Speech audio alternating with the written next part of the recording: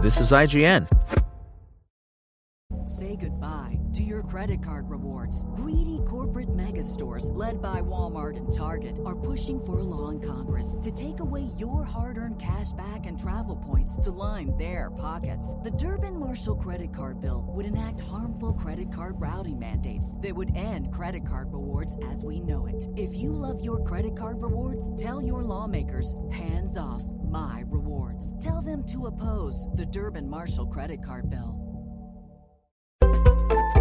This is IGN.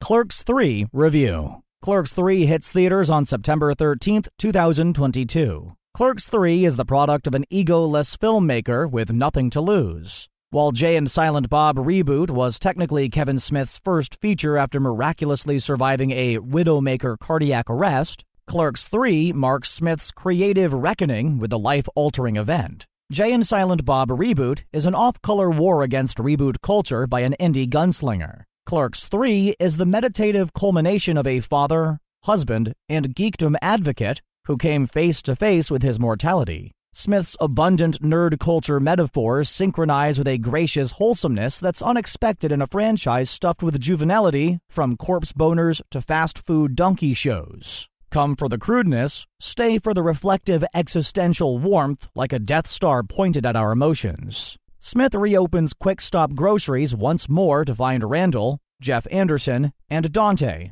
Brian O'Halloran, still behind the register, bickering about Star Wars. Nothing has changed, except for Father Time's harshness. Smith recreates exact scenes from Clerks with his more aged cast for added contrast. Randall starts ripping into Jesus freak Elias, Trevor Fearman, like every day after Clerks II. Except this time, he's interrupted by an unexpected force. What's classified a Widowmaker heart attack. You know, the exact condition Smith himself conquered. With a new outlook on life, Randall decides his second chance shouldn't be wasted and enlists Dante to help him produce an autobiographical movie based on their exploits as convenience store clerks. Sound familiar? It should. Randall essentially remakes Clerks in the most meta of career retrospectives almost 3 decades after Smith's defiant Sundance origin story. Clerks III is a product of maturation despite potty-mouthed lewdness and blazes of medicinal glory. Clerks and Clerks II, for all their explicit dialogue exchanges, come from a place of sincerity.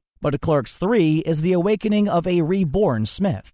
Where Clerks II takes Clerks and refits Quick Stop shenanigans to Mubi's domain, Clerks III allows Smith to fulfill his storytelling desires beyond Hollywood restrictions. This isn't The Hangover Part 3, where studio success depends on escalating hijinks beyond the first 2 entries. Smith confidently confronts Dante and Randall in decidedly unfunny positions, thanks to life's cruelty, and dares wrestle situational comedy out of their anxious midlife crisis tragedies. That's not to say Clerks III is unfunny. Smith doesn't shy away from his bread-and-butter gags that defined Clerks and Clerks II. He allows himself to fondly remember the joys of salsa sharks and milk inspectors as Randall reshoots key sequences with his Clerks III crew, but not without an undercurrent in Randall's trajectory about starting anew, even approaching or beyond 50 years old. Smith implements the guise of remake familiarity to soften the personal rawness present in Randall's toxic unfulfillment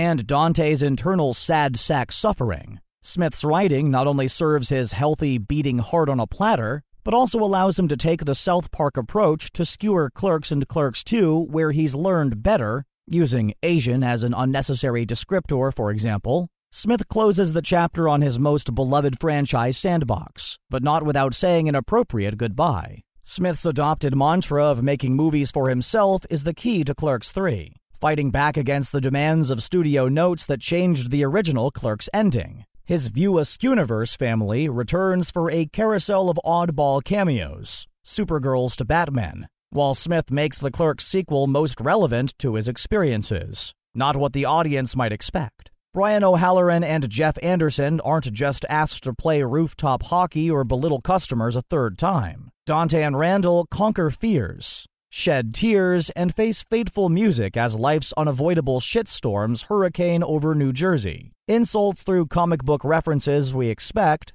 but expressly wounded performances from O'Halloran and Anderson are only one example of the unexpectedness of Smith's new directorial arsenal. It's hard to say Clerks III is for superfans, because Smith's aversion to predictability might lose comedy-forward viewers. Jay and Silent Bob appear tamer. Smith speaks more as Silent Bob to interject meta behind-the-scenes commentary that contextualizes his on-set choices, while the overall mood veers more soulfully dramatic. Still, the nostalgia trip does become redundant in a few instances that feel more like a clip show than backdoor reappraisal. My patience for Elias is tested when he's reborn as a satanic crypto bro, alongside Austin Zajur playing Blockchain Soul Train, Elias's own Silent Bob. At almost 2 hours, some midsection bloat could use relief if only because Smith's at his best when subverting, protesting, and mocking everyone's assumptions about what Clerks III should be.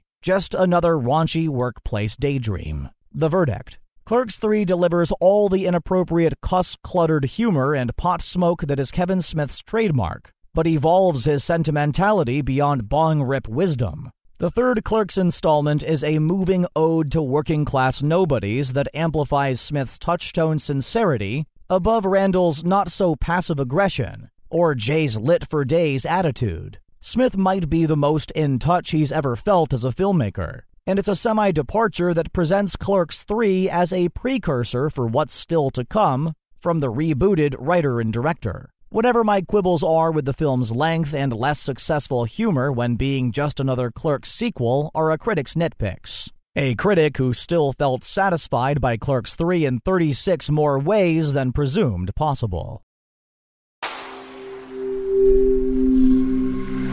Spoken Layer. Say goodbye to your credit card rewards. Greedy corporate mega stores, led by Walmart and Target, are pushing for a law in Congress to take away your hard-earned cash back and travel points to line their pockets. The Durbin-Marshall credit card bill would enact harmful credit card routing mandates that would end credit card rewards as we know it. If you love your credit card rewards, tell your lawmakers, hands off my rewards. Tell them to oppose the Durbin-Marshall credit card bill.